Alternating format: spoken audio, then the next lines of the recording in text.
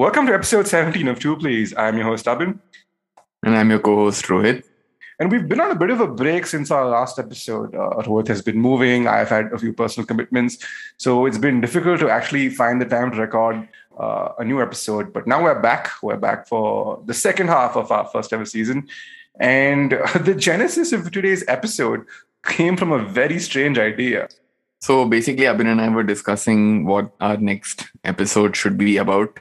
And we started talking about the Indiana Jones movies. We're like, okay, wherein Abhin realized that the only Indiana Jones movie that I've seen to completion, to my undying shame, is Indiana Jones and the Temple of Doom. I think Abhin almost stopped being friends with me after knowing that I haven't watched Last Crusade or Raiders of the Lost Ark. But then we started talking about Temple of Doom and Amrish Puri and the whole Thuggy cult, the way the Thuggy cult has been shown. One thing led to another. We started talking about cults, and then we're like, you know what? The next episode should be on cult classics. So while we are not even remotely close to doing an Indiana Jones episode right now because I have a lot to catch up on, that whole train of thought has led us to doing this episode eventually. So we have about three films that we each are going to pick. There are a few honorable mentions as well. So Rohit and I will jump between our picks and discuss the films that we regard and the general populace regards as cult classics. Now, that being said, let's get on with the show. I am big. It's the pictures that got small.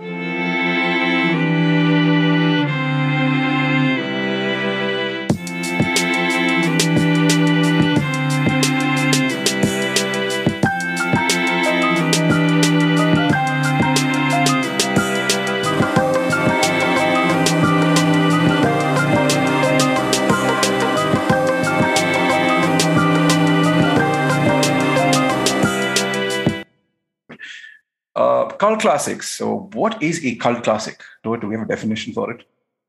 Yeah. So, in my head, the way I look at it is there are mainly two types of movies that you could call cult classics. One, movies which are so bad that they're beloved for how bad they are.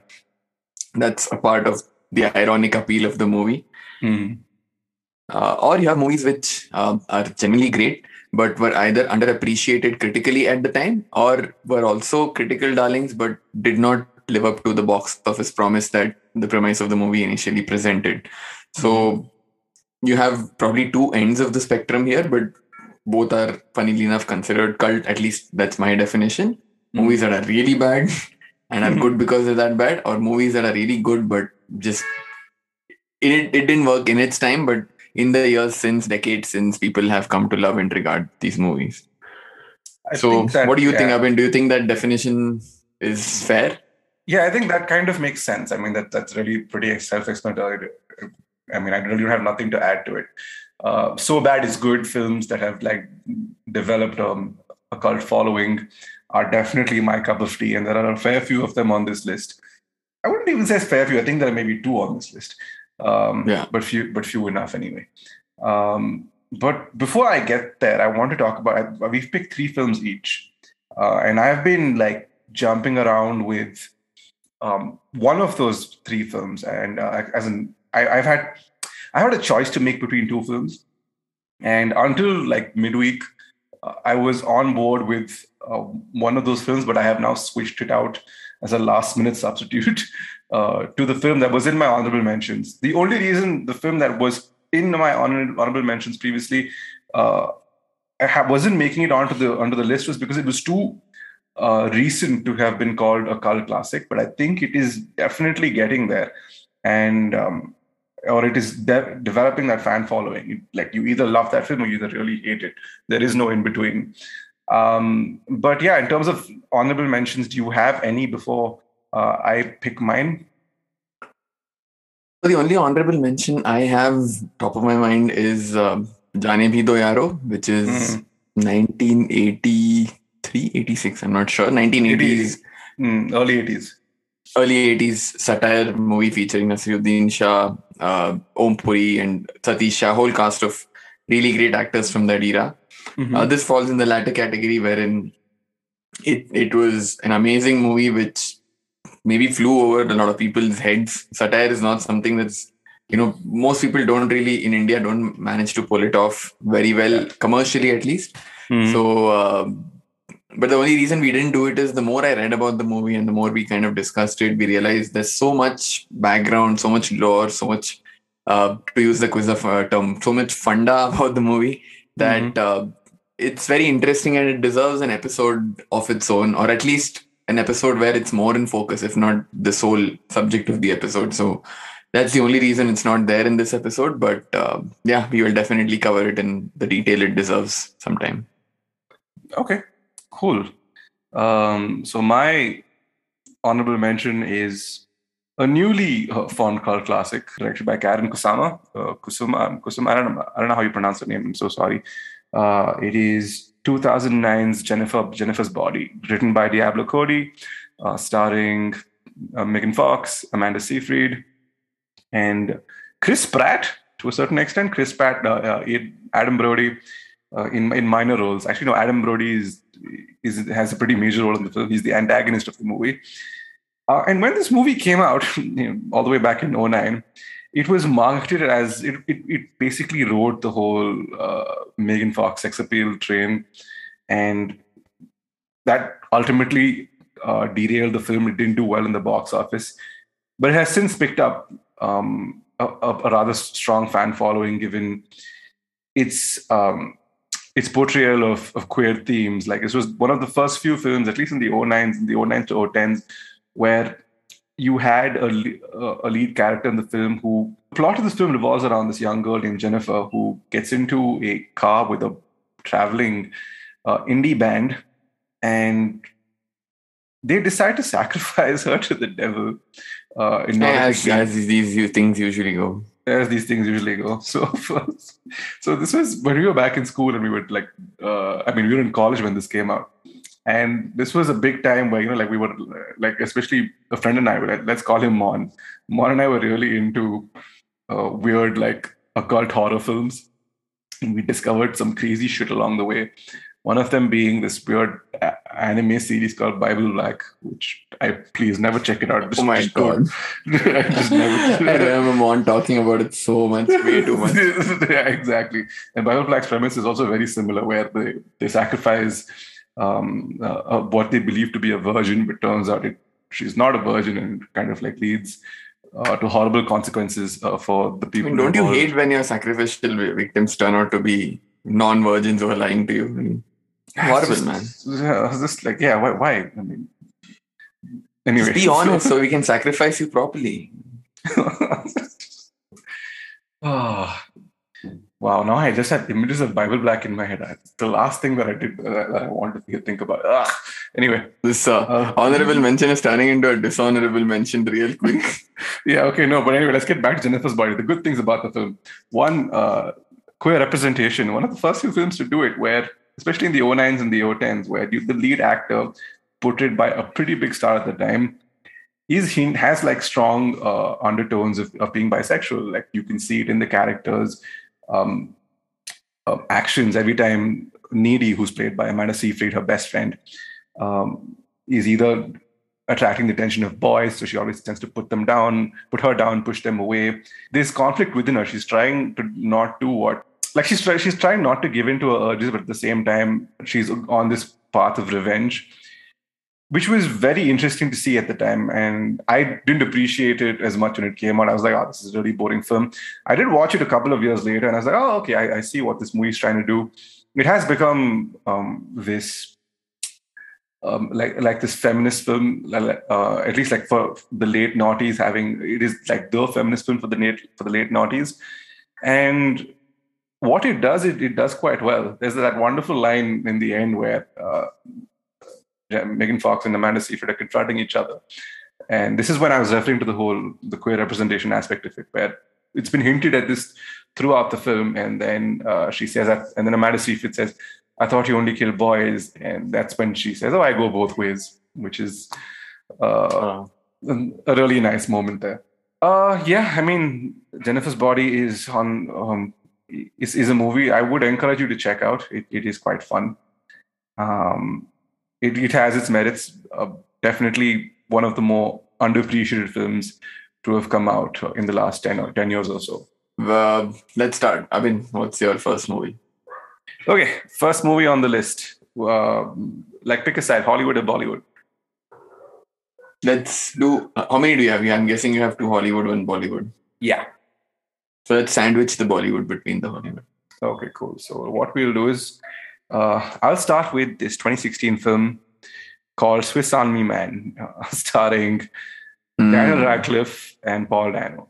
So Paul Dano is a suicidal man on an island who is trying to kill himself when he discovers a corpse floating onto the shore. And he decides against killing himself and runs to the corpse and realizes the corpse is like, for the lack of a better term, farting away in the sea. Flatulent. And I would not say much about the premise of this film. It's just that I will give you what happens in the first 5 minutes. So at this point, Paul Dano runs over to said farting corpse, played by Dan Radcliffe, and then proceeds to use him as a jet ski and drive off into the ocean. That is literally the opening 5 minutes of this film, with a cappella songs playing in the back. And that's when the credits roll in. And it is the journey of a man and his farting corpse of a best friend as they make their way back. If that won't hook you, nothing will. Nothing will. Yeah. So it is as they make their way back into civilization, and it's all about Paul Dano's character wanting to go back and basically like ask this girl out that he's kind of scared to. And these two really become close along the way, and it's a journey of self-discovery, a journey to love yourself. You mentioned he's a corpse. Please elaborate on become close along the way. Because oh yeah, okay. I think we need to talk about this. So somewhere along the way, Paul Dano realizes that Daniel Radcliffe is a talking corpse. He's not just any corpse. He's a talking corpse who can do multiple things. So when they say Swiss Army Man, it obviously refers to the Swiss Army knife that is multi-purpose, right? So take the concept of a Swiss Army knife and put it into a man. That is basically. I'm sure somebody's put a Swiss Army knife into a man before, but I get what you're saying. Anyway, the concept of a Swiss Army knife. And dude, I absolutely adore this film. I have shown this movie to a lot of people, and they have absolutely hated it, or they have absolutely loved it. I tried showing this to my girlfriend at one point, and she said, "What am I watching?" She turned off before the credits rolled in. I was like, "I can't do this." So I said, "Okay, I mean, understandable. Not exactly your cup of tea." I did show it to a few other friends who are like, "Dude, this is the best shit I've ever seen." I would love to probably get together and watch this again sometimes, because that's how much we adore the film. Have you seen it? No, I haven't. I was just going to mention that I haven't watched the movie. I really wanted to watch it at the time of its release. But I haven't watched it, but I did that dirty thing that we quizzers tend to do, in that I read up about the plot a little bit because curiosity got the better of me. Because I'd heard about the flatulent corpse that Daniel Radcliffe plays, and I'd read about the whole motorboating sequence, whatever the fart boating sequence. I was like, this. I just need to know where this movie goes. I just have to know, even if I'm not watching it. And I think it's my understanding, again, this comes from a reading of the plot. So again, apologies right at the start for having. I shouldn't be talking about my experience of a movie that I've just read about. It feels wrong, but the way I understood it is, if you look at things literally in this movie, you're not going to enjoy it. This is not for people who like things to make logical sense or, be rooted in reality. This requires for you to have a conceptual suspension of disbelief, because they use that outlandish concept to tell a very profoundly warm and human story at the heart of it. Yeah. I mean, if you look at it on the face of it, a corpse and a guy becoming very close friends, and the corpse helping the guy overcome the challenges that had put him in that sort of mental space that he was in at the start of the movie. On paper seems outlandish, but at least from what I read, looks like it's a movie I'd love to watch. And I mean, this is an error that I need to rectify ASAP. I don't know which movie I'm going to watch first, Raiders of the Lost Ark or Swiss Army Man, but I need to get on to watching this. That's a double header if there was one. I think like Raiders of the Lost Ark and Swiss Army Man back to back. I think they both, for me, they fall under the category of the one sock film. This is something Guillermo del Toro coined, and he pointed this out specifically for Zodiac. He says, so with a one sock film, when you're sitting down to watch a film and you're putting down a pair of socks, you put one sock and then you start watching the film. And by the time the film is over, you are still sitting in the exact same position with the other sock in your hand. So it's, I'm poor Guillermo del Toro. Like he opened himself up to be, trolled by several internet trolls, given like what one sock films could possibly of be. Course. Yeah. So, could be like interpreted as anyway. So, this is Raiders is also, I wouldn't say it's not a cult classic. Raiders is a classic, but Swiss Army Man is up there, dude. It's one of my favorite films of the last 10 years. I would highly recommend it to anybody who, who has an interest in trying out things that are slightly a little off kilter. And watch it for the performances. Let's like Paul Dano and Daniel Radcliffe. It's like Paul Dano switched up. He was in What If with Zoe Kazan, and then he went from that to this. With Paul Dano, and Paul Dano and Zoe Kazan have been longtime partners for like the better part of like a decade at this point. Yeah. So, that is just a little bit of trivia in there. But those two share such good chemistry, and like you're Harry Potter, you are possibly one of the biggest stars ever to have appeared in this world, and you say yes to a script where you basically play. This is exactly what he wanted to do, right? I love, obviously we're going to do an episode on this down the line. I know it's in our pipeline, but I love the route Daniel Radcliffe has taken with his career. He's like, this is what we want to do in life as well, right? All of us want to make enough money in our main career such that we're financially independent enough to do what we actually want to do. He's living the dream in that sense. He's got money for the next 8 generations with Harry Potter, and now he's going to do movies that like Guns Akimbo. What the fuck sort of movie is that, right? Dan Radcliffe decided, I'm only going to do shit which stands out, like, or which catches my fancy, which is because he can do it. Him, Robert Pattinson. I'm so glad these people exist where they have talent and now they have the financial freedom to do whatever the hell they want, which is why we get gems like these. Yeah, like even Horns, which I think is another film I really like, where he's accused of his girlfriend's murder, and then as he's going through the film, he starts growing devil horns. And very interesting concept, and like he doesn't know what's happening to him, why it's happening to him the way it is. I quite like that film. I don't think it was received very well, but one of those. I watched it. It's nice. It's not great, but I get why he did it. It's different. But okay, that's me on Swiss Army Man, farting cops movie, and also it has possibly one of my favorite lines ever in film, and it's very true to something I would say in real life. It's where Dan Radcliffe says, "If my best friend is hiding his farts from me, what else is he hiding from me?" Which is so true. Like, if you have a best friend, if you have a partner, and you are scared to fart around them, there's no trust in that relationship. Yeah, if you can't talk about that stuff with your friends, then what sort of friendship is that? Exactly. Our poor partners, but for them. Yeah, I feel bad for them. Especially on the days I have like hummus and all.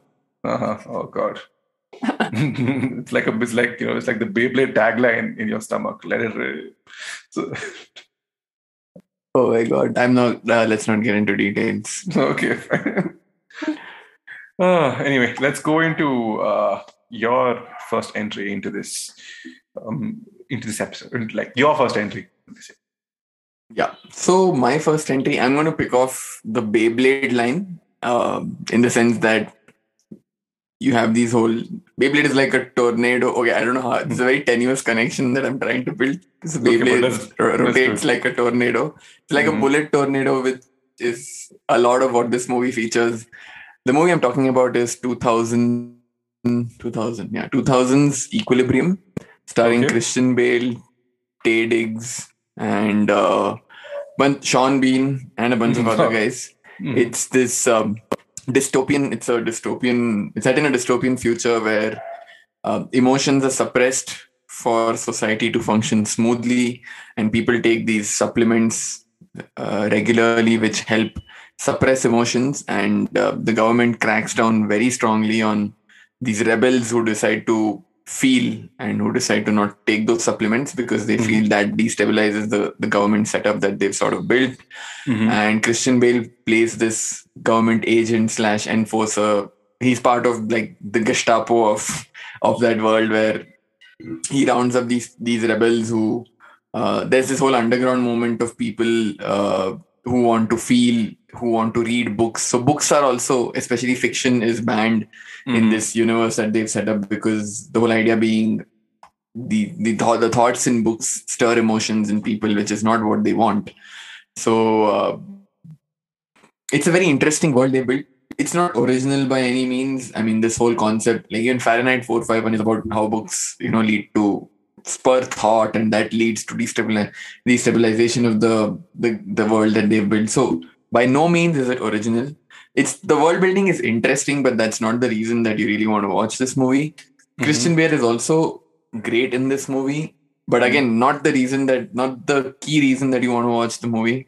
The key reason that you want to watch the movie is the gun kata. Mhm. If Have you watched the movie? I've only caught bits of it on cable, and I know exactly what you mean. The gun kata is pretty on point in this film. There's a whole sequence where Yeah. he's In like he's fact, very it was a martial art. I mean, I'm calling it a martial art. I'm just laughing as I do so. But this martial art was invented, I think, for this movie. It didn't really exist before this. So no, gun kata for the gun kata is Matrix, right? is it okay? I didn't. Yeah, yeah, Do they really have gun kata in Matrix? I yeah. thought it was. Oh, Okay, never mind. We'll okay, look either it. way, so Yeah. it's one of those earlier, one of the first movies to have this whole concept be a central aspect of the action pieces in it. Mm. So for those of you who may not know, gun kata is where you combine martial arts movements like attacking whatever movements, defensive movements, but you have guns in your hand and you're like using those movements to shoot. It's Mhm. ridiculous, but it's fucking amazing and it looks so good on screen. And Mhm. like if you are a fan of coordinated fighting where things flow smoothly, and the whole Matrix sort of stuff, and Yeah. all of those sort of movies, oh my god, Equilibrium is like a wet dream from start to finish. Mhm. And I love that movie so much. Again, it sort of worked in the time when it released, but not really. Okay. Today, people watch it. It has fanatics who love the movie for the action sequences, and I think I myself, it plays a lot on TV, especially on Mhm. Star movies. I Mhm. myself would have watched it effortlessly 5-6 times. Every time it's on TV, I'm like, cool, I know what I'm doing for the next hour and a half. The story is easy to follow. You don't really have to apply your mind. You just have to like watch the action unfold on screen and hide your erection. So Wow. Okay. Wow. No, I remember like catching it, and I was very intrigued by. I didn't even know what the movie was called for quite a few years, because I'm like, what is that Christian Bale movie where he's wearing this long coat and he's got his hair slicked back? This was yeah, the early 2000s Christian Bale, right? Because he went from American Psycho to this to Reign of Fire, which I quite enjoy. One of my which is favorite. also would also qualify to be a cult movie, to be honest. Yeah, It is way better than the ratings suggest it is. it's actually, dude, like in terms of the dragons, the like Oh man, the CGI. dragons in Rain of Fire are amazing, dude. Yeah, Like that's exactly how dragons should be. They're yeah. long, but they're not thin. They're long, Mhm. they're muscular, and they're fucking mean, dude. Like they hate you. Like they hate Yeah. humans. That's exactly how I envision a dragon. And the whole Matthew McConaughey scene where he jumps with the axe. Oh man, what a Mm. cinematic moment. Rain of Fire is a kick-ass movie. Yeah, I really quite enjoyed it. I mean, I remember like being very impressed by the trailers when it came out, and then it just sank. I feel like they put a lot of money into that film, and it just like didn't get the love it deserved. But yeah, Equilibrium is a film. I think one day I will sit down and watch it in its entirety, because I've just seen bits and pieces of it. I know it gave me Minority Report vibes because it follows a similar theme where they tend to. I wouldn't say like it was that the dystopian era uh, film times, like films that were coming out around. I think Minority Report came out maybe what 2 years after this, 2002, I think. Yeah, 2002, 2004. Yeah, it does share a lot of. I wouldn't say themes, plot points, not plot points, but themes in common with Minority Report. Minority Report obviously does it better. Mm-hmm. This doesn't go into the sort of depth that the movie. This is a visual spectacle, out and out. Okay, this is something I need to I probably put it on my list. This and Event Horizon are two films I really have to check out. Because everyone talks about Event Horizon being like the best sequel to, like survival horror sequel to Alien, because Aliens isn't really survival horror now, is it? And it's also direct, and also probably this guy's best work, Paul William Scott Anderson, who is known for dumpster fires like Alien versus Predator. Like basically, he's married to Mila Jovovich. Right? Mila Jovovich, yeah. So whatever film that she's in that is not The Fifth Element, it's him. So yeah. So okay, what's your second movie then? All right. So my second the second film I want to talk about is a 94. Is a 1994 Bollywood film. So this is a film that had a massive star cast. Like this was a film that starred Krishna Kapoor, Raveena Tandon, Amir Khan, and Salman Khan, and had a great supporting cast in Paresh Rawal. Who else is then? Shakti Kapoor, and just the comedic giants of Indian cinema. I'm of course talking about everyone's favorite 1994 film, Andaz Apna Apna. Now, Andaz Apna Apna, when it came out, did not do too well. It was stuck in development hell for like years. Directed by Rajkumar Santoshi, who has a very interesting catalog of films. I was just going to say that guy is so diverse. Yeah, he swaps between comedy and drama. Like I quite remember enjoying Khaki, which is a police drama that came out in 2004. And I think it did. He's also done Sarfarosh, did he do Sarfarosh? No, that's John Matthew Matan. So that's that's John Matthew Matan. Sorry. Yeah. So no, and he did China Gate, I think, is him. Yes.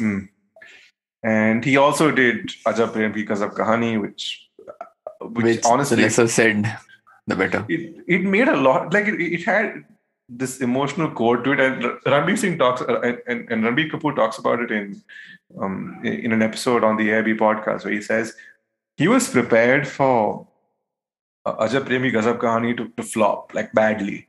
It's like, what is this movie like? It's going to flop, and he looked at Rocket Singh, which I think could possibly be top 3 Ranbir Kapoor films of all time, and said, that's my Munna Bhai, that's the one that's going to like shoot me into stardom. The reverse happened. Ajab Prem Ki Gazab Kahani became a massive hit, and Rocket Singh sank without a trace. So I felt really bad for him, even though there are times that like I have I can plug in Ajab Prem Ki Gazab Kahani and watch it and keep it on as background noise for certain like certain moments. It has great songs. It has really nice songs. It does. Atif Aslam at his peak. Oh yeah, let's peak Atif. I think 2004 to 2010. Maybe we should do an episode on like Atif Aslam's rise in Bollywood. But back to Andaz Apna Apna. Let's back to Andaz Apna Apna. So Andaz Apna Apna tells the story of two boys, or two like dumb idiots, who decide to move to Ooty. So basically they go chasing this rich heiress and attempting to woo her so that they can get all the money that she inherits. And several situations unfold along the way. Now, if you grew up in India, you probably watched this movie. And if you haven't, and this is a premise that intrigues you, I urge you definitely check it out. It is very 90s. It is very Bollywood. It is very silly. But it is so much fun. There's an opening sequence that involves Govinda, like the whole dream sequence between Govinda and Juhi Chawla, which still cracks me up to this day. And then like the supporting cast are everyone in this film is delivering great performances. I don't think anybody is slacking, especially career best performance of Shakti Kapoor as Crime Master Gogo. He has Yeah. like I think Crime Master Gogo uh, has entered the halls of like I don't think if Shakti Kapoor doesn't do another film in his entire career, he will always have that one role that people remember him by. And of course, you have Amir Khan and Salman Khan playing Amar and Prem, their most popular namesakes in the 90s, and Ravina Tandon playing Ravina, and Karishma Kapoor playing Karishma. And then there's a whole thing that switches up towards the end. There's a joke that involves Vasco da Gama's gun. It's just there's the music also is. It's the most random movie there is. Like if you're searching for a plot, there is the threadbarest plot that drives the movie along. It's just about the shenanigans, I feel. And sorry to jump in here, Abhin. Just one point that I wanted to make. At least I feel Andaz Apna Apna has had a sort of renaissance in the public zeitgeist because of our generation, getting onto social media, and a lot of these memes have the movie has today spawned a lot of these memes, and there's like a renewed discovery and renewed appreciation of Andaz Apna Apna that has happened, I guess, in the last 5-6 years or so. Yeah. It's really brought the movie back into consciousness. A lot of people probably would have not heard of it back then, but have come across it now and have watched and have realized. I wouldn't say it's ahead of its time. There's nothing particularly revolutionary about it. No. But I don't know how it sort of went under the radar back then. But people have now watched it and been like, oh wow! I feel our generation has been like a major proponent of the movie coming back into the limelight and into the conversation. Yeah, I think I would have actually initially I had picked Welcome to be in this category, but Welcome was a hit on release. We did quite well. Yeah, and Welcome has made much like Andaz Apna Apna, has jumped back into the cultural zeitgeist, and it is so. Especially like I had friends who were using lines from the film on dating apps like Kanda Lelo, Poa Lelo, and just like. Yeah, and that's what people would connect over. So it's a very our generation is responsible for some really bizarre shit. The generation that follows You arm a generation with memes. I mean, this is the genesis of a new concept of communication that sort of came about in our times, and you see all of this experimentation play out and the weird shit that we put out into the cyberverse in the last few years. Yeah, it's a very very bizarre time, especially to be in this weird situation. Especially for us, and I think that's a topic for an entirely different podcast where we talk about how as a millennial you're sandwiched between the boomers and you're sandwiched between the Gen Z kids, and they're both such polar opposites, and you're somewhere in between. Who I'm finding harder and harder to relate with. Yeah, there's another pod where we discuss this, and that's something we'll all jump on. Yeah, there's this girl who's hosting it, so that's something we can all take part in. But yeah, coming back to the movie, there is I have nothing to say about this film except that it's just an absolutely hilarious ride. The ending is very what do you call? It's slapstick comedy. It's also like a case of mistaken identity. It has every comedy trope that you could possibly think of, all wrapped up in one.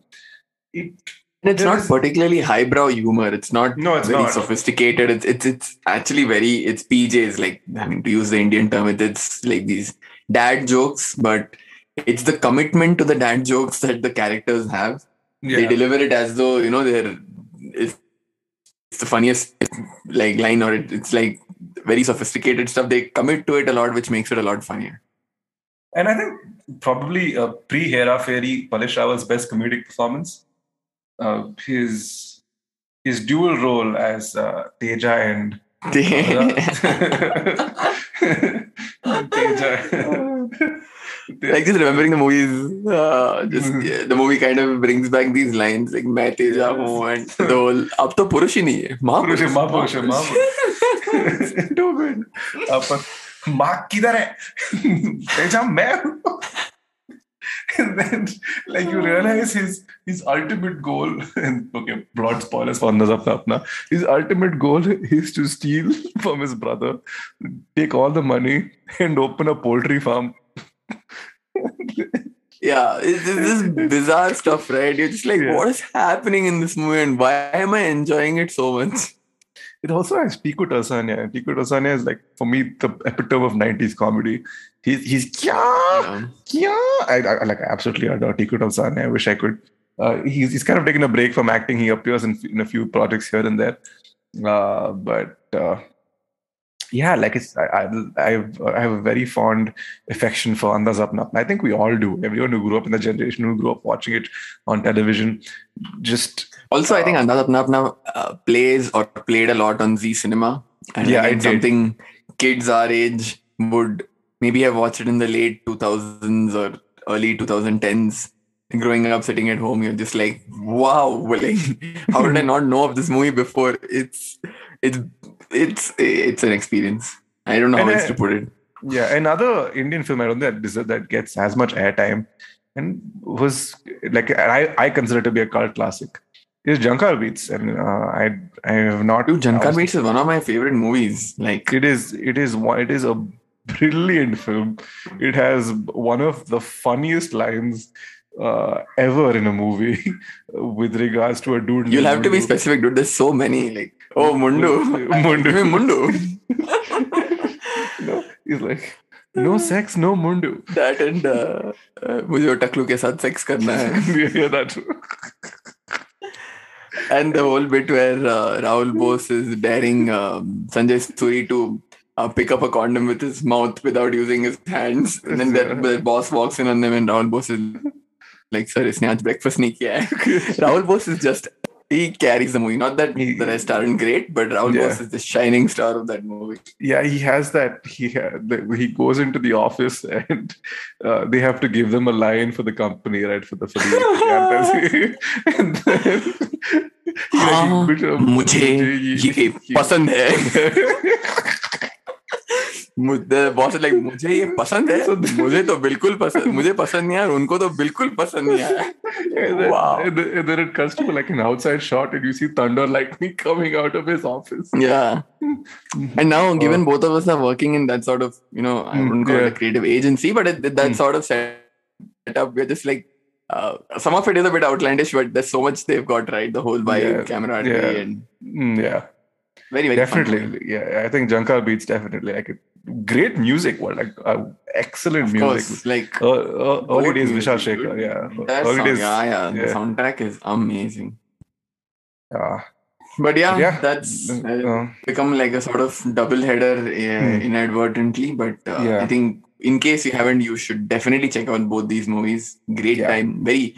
I mean, these movies would also equally be at home in the feel good episode. Both of them are very feel good movies. You feel very warm and nice, and you had a good time laughing. And there's no emotional heft. I mean that in a good sense. There's no heavy stuff. It's just you enjoy the movie and it's all nice in the end. So yeah, I think there's a reason they're cult classics. I mean, I would even put Jankar Beats in that category of cult classics, rightfully so. Great movies. Okay. So now let's get on to your second one.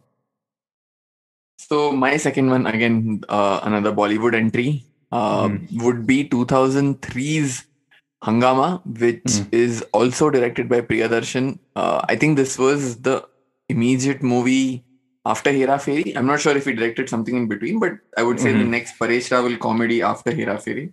And Hera Fairy, I mean, if you haven't watched Hera Fairy, I don't know how to help you. I wouldn't call it a cult classic because it was a hit in its time. It was a massive hit. And again, Hera Fairy is one of those ultra quotable movies. If you watched it, like 10 lines from the movie. And it had built Paresh Rawal into this massive comic star where he won all of the awards and he was like the funniest guy in Bollywood at the time. And there was a lot of expectation riding on Hangama in that sense when it came out. Because, like, okay, Priyadarshan's teaming up with Paresh Rawal again. It's a funny movie, and even the trailer showcased the sort of shenanigans you'd expect from the movie. And while it did do well, I wouldn't say it flopped, but it's not in the public memory or public conversation the way Hera Fairy is. I don't know why. I mean, I honestly don't have objective on answers as to why. The movie does tick all of the boxes.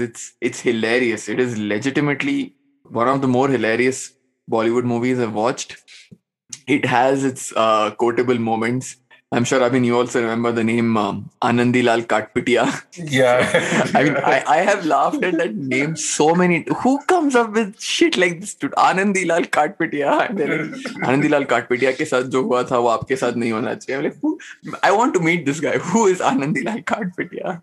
And so it has its own share of quotable stuff, and I think it has Aftab Shivdasani, maybe apart from what's that other movie with Urmila Matondkar? Must. I think apart from Must, this is probably Aftab at his best. I wouldn't and I say think that. He was pretty good, I felt. I mean, I wouldn't say jobs. This was, I think Musty, the first one, he was really good at. And then they just tripled down. They made him like the Indian Stifler and it ruined his career.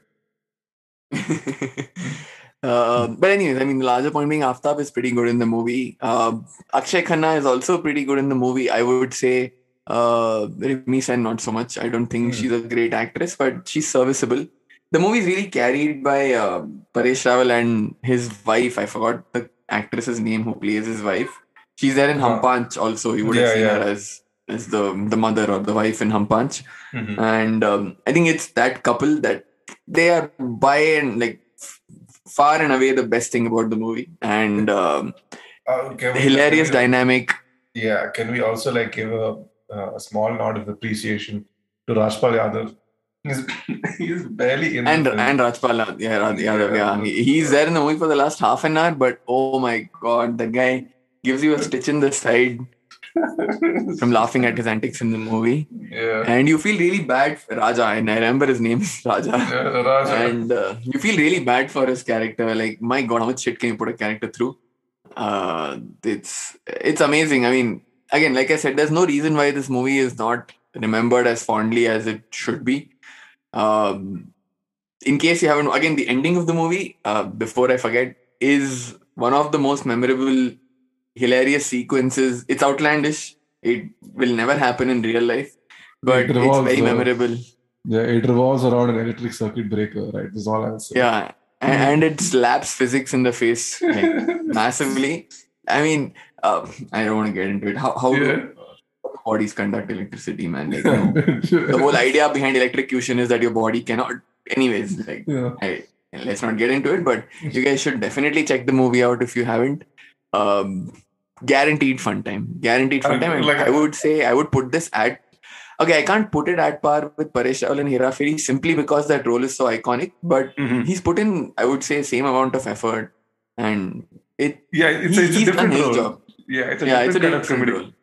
Yeah, but it's him and I think Shomu Anand is the lady, and so is his wife, and their dynamic kind of carries the film through. I think Aftab is like they don't utilize him here from a comedic perspective. I think in Love Ke Liye Kuch Bhi Karega, he's better. Which the whole Aslam Bhai. I totally forgot about that movie. He was really good in that. Yeah. That movie is also a proper caper. Like, he's also in Avara Pagal Devana. He's good in that as well. Dude, like I've actually looked up. Now that I think about it, Aftab Shivdasani, he's pretty good. I don't know why he started also very young. Very young. No, he was he was in Mr. India as a child.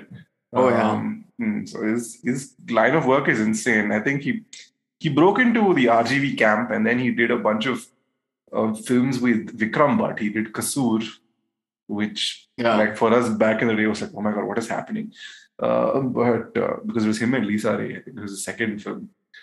And then he has a very interesting career path. And then like he sold his soul for Grand Masti, and that just less said about. If you're making a movie called Grand Masti and you're willingly participating in it, you deserve what's coming to you. No, because Masti, when it first came out, the first one wasn't as bad as this. Like Masti is a nice movie. I mean, it's a raunchy comedy. It's very lowbrow, but it's fun. Dude, Grand Masti is just too cheeky, dude. Like, Yes, it is. and the title itself puts me off. Like, no, this is going to be And just. then they had a jokes. sequel to that as well. It was called Great Grand Masti. And I'm just like, oh, and it's just, I don't know, man. Vivek Oberoi, I feel bad for the three of them. I think Ritesh has kind of cornered the Marathi market. Like he's doing a lot of regional films right now, right? So, and also given his reputation in the state of Maharashtra. Yeah, I mean, Mm. he doesn't need to have a career. His dad was CM. I think monetarily they're doing okay. But I think one of the more nicer like romances, I would say, in Bollywood, because his first film, I think it's called Tujhe Meri Kasam or something. It was him. He debuted with Janelia, and then he ended up marrying her like years later. Which is so that's very very cute. But anyway, back to Hangama. So Hangama again, like I recently watched this film in preparation for this episode. It possesses all the Priyadarshan tropes. Like there is a mistaken identity, and that just opens up this rabbit hole for situational things to occur one by one. And nobody at any point questions what's happening. They just go with it. Each character is like takes the person's word for gospel or like reacts as if the person's word is gospel. And it just leads to a very entertaining time. And again, Shakti Kapoor is hilarious. Yeah, it does. Shakti Kapoor, I think, is just he's a riot from start to finish. And he's also barely there in the film, but he's very, very good at whenever he's on. Yeah. Akshay Khanna, I don't think this movie was a little overshadowed for me because I went and read the plot to Mohabbat, which I think was his debut or one of the films he came out with in 97, 98. And dude, like I was watching the film and I lost interest in him completely because that's the one where he is the tumor. Yeah, he is the tumor, and he is like that movie has a tumor, forgotten memory, dead boyfriend. It has just think about all the tragic elements in a Bollywood film and put them in a blender.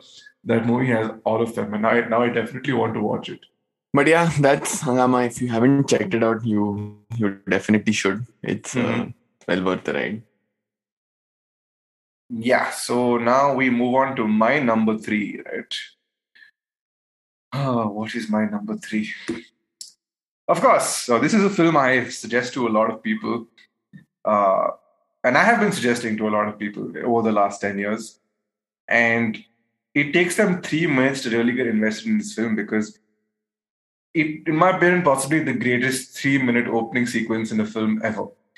Like because it doesn't have like a lavish spectacle. There aren't some insane CG effects at play. It is a wonderful combination of CG and practical effects. And if you see the behind the scenes or the making of this film, they physically move sets to make these shots happen in real time. I am, of course, referring to the 2010 massive cult classic, in my opinion, or at least to a whole generation of kids, Scott Pilgrim versus the World. Now, have you seen Scott Pilgrim versus the World? Yeah, I have. I had watched it, I don't know, maybe 6-7 years ago. I enjoyed it. Again, contentious opinion. I get Edgar Wright movies. I'm not a fan. I wouldn't say I'm not a fan. They're good movies. I don't understand why he's so hyped. Again, that's my opinion. I don't want to I don't want to demean the movie. It's a good movie. It's got a very distinct style. It's got a very distinct treatment of the story. It's there's no other movie like Scott Pilgrim. I think that much I can honestly say. Yeah, it's got the whole Edgar Wright stamp on it. That frenetic pace, screenplay is sharp, editing is sharp. You've got visually it jumps out at you. There's a lot of those slick editing where timing is everything, which are your typical Edgar Wright characteristics. I get what makes Edgar Wright movies interesting. I just don't vibe with it. I don't know if that makes sense. I can see why it might not be everyone's cup of tea, but I absolutely adore Scott Pilgrim versus the World. I'm okay. I like Shaun of the Dead. I don't love it, but Scott Pilgrim is a film I genuinely treasure. The premise is very simple: boy meets girl. In order for boy to be with girl, he has to fight her 7 deadly exes. That is Yeah, the very simple. pitch. That's the elevator pitch. And it is told through a video gamey-esque sequence with a bunch of characters who are all very likable. Like, I don't think anybody in this film, I mean, obviously, Gideon, played by Josh Schwartzman, is the big bad. But And every also, Chris Evans' character isn't very likable. yeah, Chris Evans is like he plays Lucas Lee, a film star who um like they double down on the action on the trope of an action film star with Chris Evans. There's Brandon Ruth, criminal, Yeah. like what a great role. Brie Larson, like obviously like this is just early stage Brie Larson, Anna Kendrick, um, Aubrey Plaza. The star cast is quite insane if you just think about it. It is. Yeah, like all these people who were just about breaking out of their roles at the time, and such a fun time. Like I feel there's not a moment in the film where you're bored. There is like I feel like if I have any criticism of this movie, it's that towards the climax of the film, you tend to get a little jaded. But even then, the film pulls it back, and there's a whole sequence there that's extremely entertaining. Definitely one of the more unique films I've seen in the last 10 years. Absolutely. On that, I have to agree. Yeah, it was not understood when it was released. People were like, what is happening? And great soundtrack, like a soundtrack I can plug in to this day. And I like it's just so much fun. The opening sequence that I mentioned, the first 3 minutes, a lot of it is carried by that opening soundtrack. But it's very hard to buy Michael Cera as being in a band, and you have a certain persona in mind when you think of a musician, especially in the context of a band in a movie. And Michael Cera is so far from that stereotype. It's hilarious. I love how they doubled down on it because it went from we are sex bomb and we are here to sing about death and feel sad and stuff, which is such a Michael Cera line to say. So it's like it's just I feel like he perfectly fit that character and he's been able to live it down since his like the thing they do with him in This Is the End is also quite fun. But I was just going to mention, I think that for me is the greatest Michael Cera turn in his career. Yeah. Talk about bucking expectations. I love that movie, by the way. Yeah. I just wanted to know, like when they were writing the film, they were like, Jonah, are you ready to get molested by a dick devil? Hey Jonah, are you ready to have the worst time of your life? You're like, what? Why you consented to this? What the fuck's wrong with you? But yeah. Okay, but yeah, I mean, if you haven't checked out Scotland vs. the World, I absolutely adore it. It's on Netflix in most countries, so check it out. If there's a VPN sponsorship person listening somewhere, we're open to discussions. Like email us. The amount of suggestions we're throwing your way. So VPN subscriptions. Hi, hello. Great to meet you. Okay, Rohit, I'm sorry. Let's get back to it. Also, a pro tip from my end: this movie, especially, this is in that set of movies which I won't tell you how not to be sober. You decide the means, but I would recommend you not watch this movie sober. It gets all that much more fun. I mean, this way, if you're not sober and if you attempt to go one of two ways or one of several ways, really, this could be quite. I don't know. I don't know which way it would go, dude. It's like a friend of mine attempted to do this, and he watched Hostel, and that's asking for a bad time, dude. I mean, come on. There's no means of non-sobriety which Hostel is well suited for. So I don't know. Yeah, your friend asked for it, but yeah. He did. But he could have speaking watched of, I'm sorry. Sorry. No, finish. He could have watched a Serbian film, but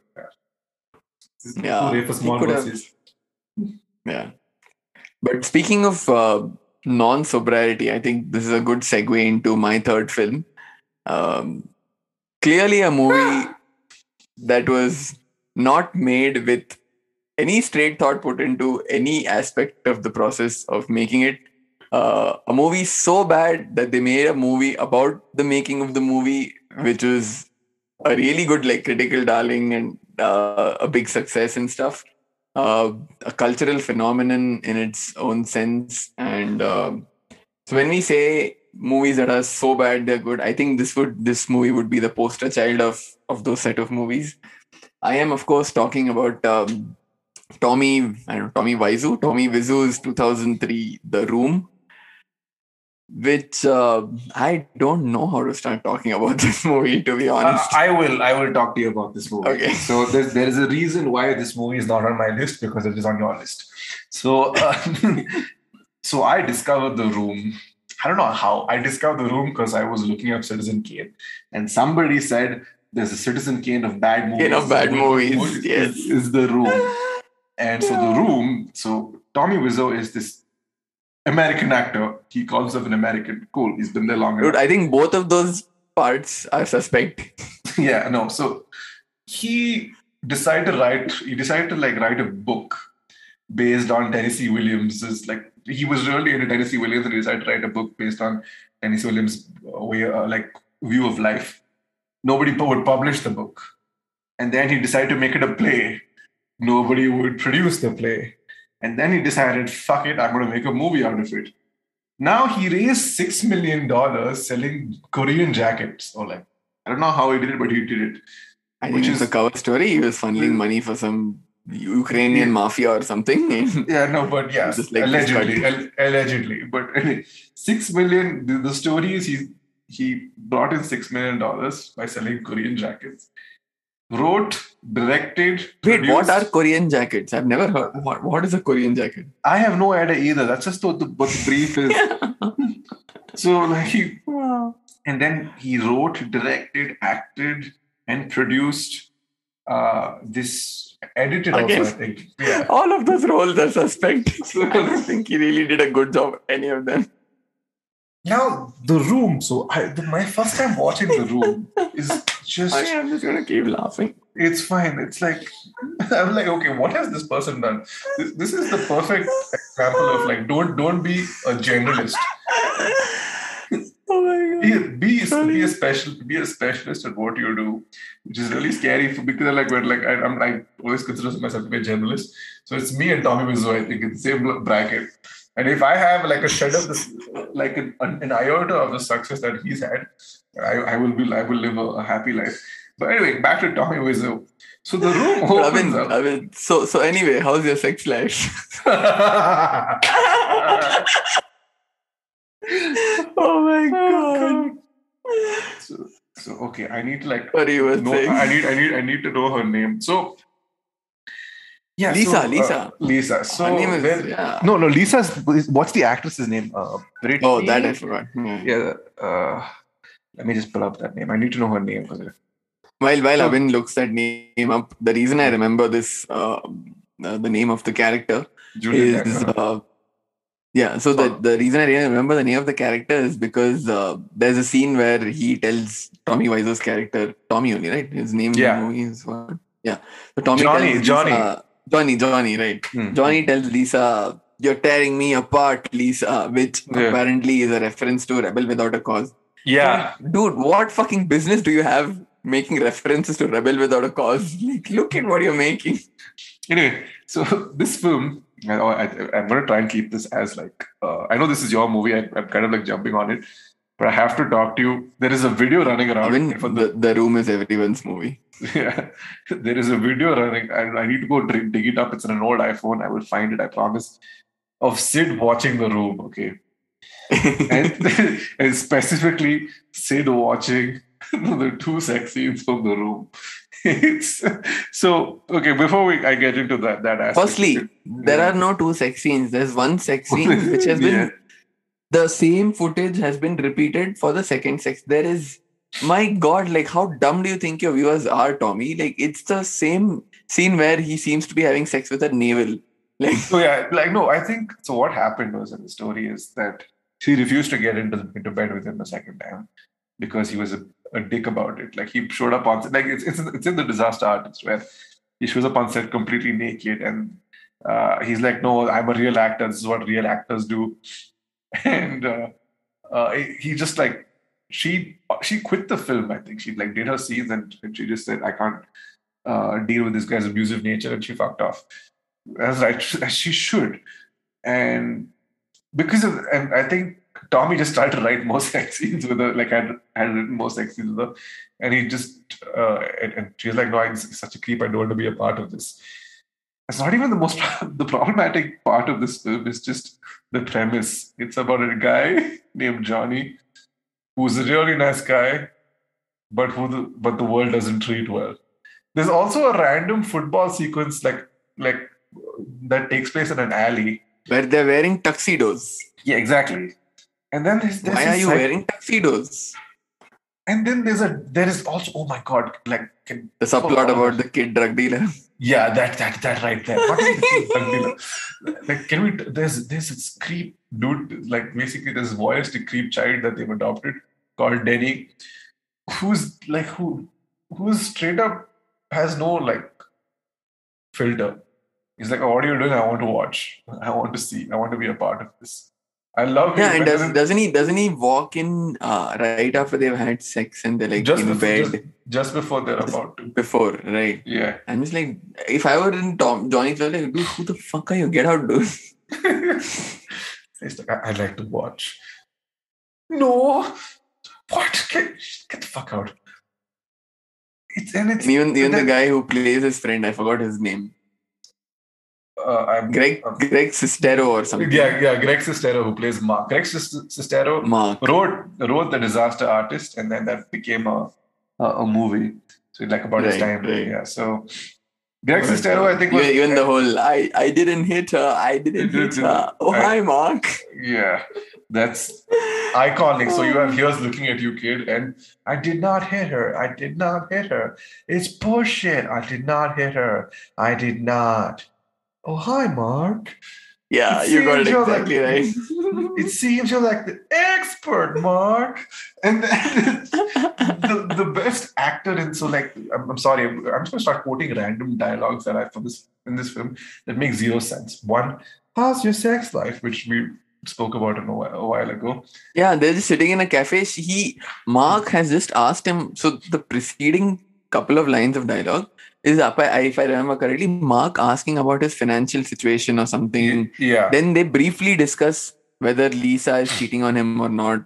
He just alludes it in one line, and then he's like, "Oh, but anyways, how's your sex life?" I'm like, dude, who talks like this? And even Lisa's mom, if you remember, she's just like offhand, "Yeah, I definitely have cancer." Yeah. She's like, "Oh, I definitely have," and they never go back to that plot point. And Lisa never reacted. She's like, "You have okay, like, whatever. I don't care." It's like, "I want to leave Johnny. He doesn't treat me well. He didn't get his promotion at the office." And then it culminates. So basic premise of the room: guy loves his girlfriend. What basic premise? But okay. Okay. But anyway, guy loves his girlfriend. Girlfriend wants to leave him and is cheating on him with his best friend. Guy finds out. Rex throws her out of the house and then shoots himself, and everyone regrets having lost such a great person. That is the premise of the room. And like, it's the plot. There's no spoilers or anything. It's just that the journey to get from point A to point Z is the experience. I would say the plot of the room is like a neuron. Like, if you've seen the diagram of what a neuron looks like, there's one main line, but there's these 100 other branches which branch out and lead nowhere. They're like these narrative cul-de-sacs, which are like, I don't know what purpose they serve in the movie. The room is chock full of those. It's just like, but what happened to that? I don't care. What? Okay, we don't care about that either. Like, we just showed you 2 minutes of it because we had to fill screen space, and then we're barreling towards this dumbass ending. There's a weird thing with his psychologist who's giving you investment advice, if I am not mistaken. There is also I have no reason to disbelieve that. Yeah, there's just, oh man, there is so much about this film I absolutely adore.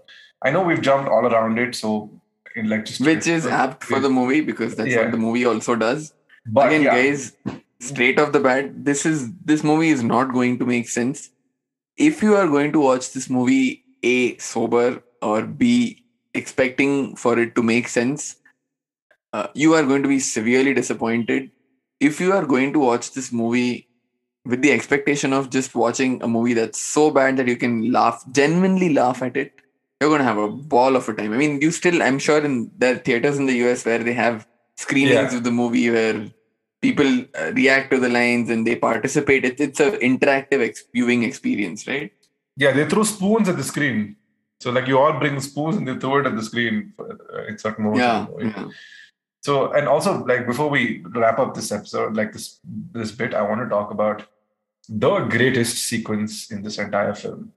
It involves a flower shop lady, her dog, her Tommy Whistle. So legend has it that the lady behind the counter is an actual florist, and like and that her dog was on set that entire day for the shot, didn't move, was just stood exactly where it was. So Tommy came in, said, "Okay, this is the scene, this is the line. You have to say I'm your favorite you're my favorite customer, and I will walk off." Hi. Can I help you? Yeah, can I have a dozen red roses, please? Oh, hi, Johnny. I didn't know it was you. Here you go. That's me. How much is it? It'll be $18. Here you go. Keep the change. Hi, doggy. You're my favorite customer. Thanks a lot. Bye. Bye-bye. He went in and he improvised the hi doggy line. Oh, hi doggy. This is so like his highs are very floaty. You can tell in certain places the dubbing is so off. Especially where the opening sequence where he meets Lisa for the first time, where he says, "You look so beautiful, Lisa." And she's coming down the stairs and he says, "Wow, you look so sexy." You could tell it was ADR. Who talks like that, dude? It's a very, very creepy thing. Anything for my princess. Yeah, I mean, this is one of those movies which I would legitimately term an experience. If this sort of stuff is your cup of tea, this is going to be one of the most enjoyable movie watching experiences you'll have. There is nothing like the movie, like The Room out there. I mean, I've seen some bad movies and I've seen some stinkers, but this is the most you have those. I don't know the name of the movie, but the whole Garbage Day. I haven't watched the whole of the Silent Night, movie. Silent Night, Deadly Night. Yeah, I'm sure those movies are bad. This is probably the worst. I'm calling it mainstream movie, but movie which reached a wider audience, but yet was this bad. It is something. Yeah, and I think on that note, that brings us an end to this week's episode. Yeah. Okay. We'll be back again next week. When are you back? Are you back on? I'm back in midweek, so So we can do next week. We don't know what we're discussing next week, but we will figure it out during the week. And this should be out somewhere in the week. I think on Wednesday, or if not earlier. But yeah. Take care. We're excited to be back. We're refreshed, rejuvenated, and looking forward to the second half of our season. Take care. So they opened their big mouths, and out came talk. Talk, talk.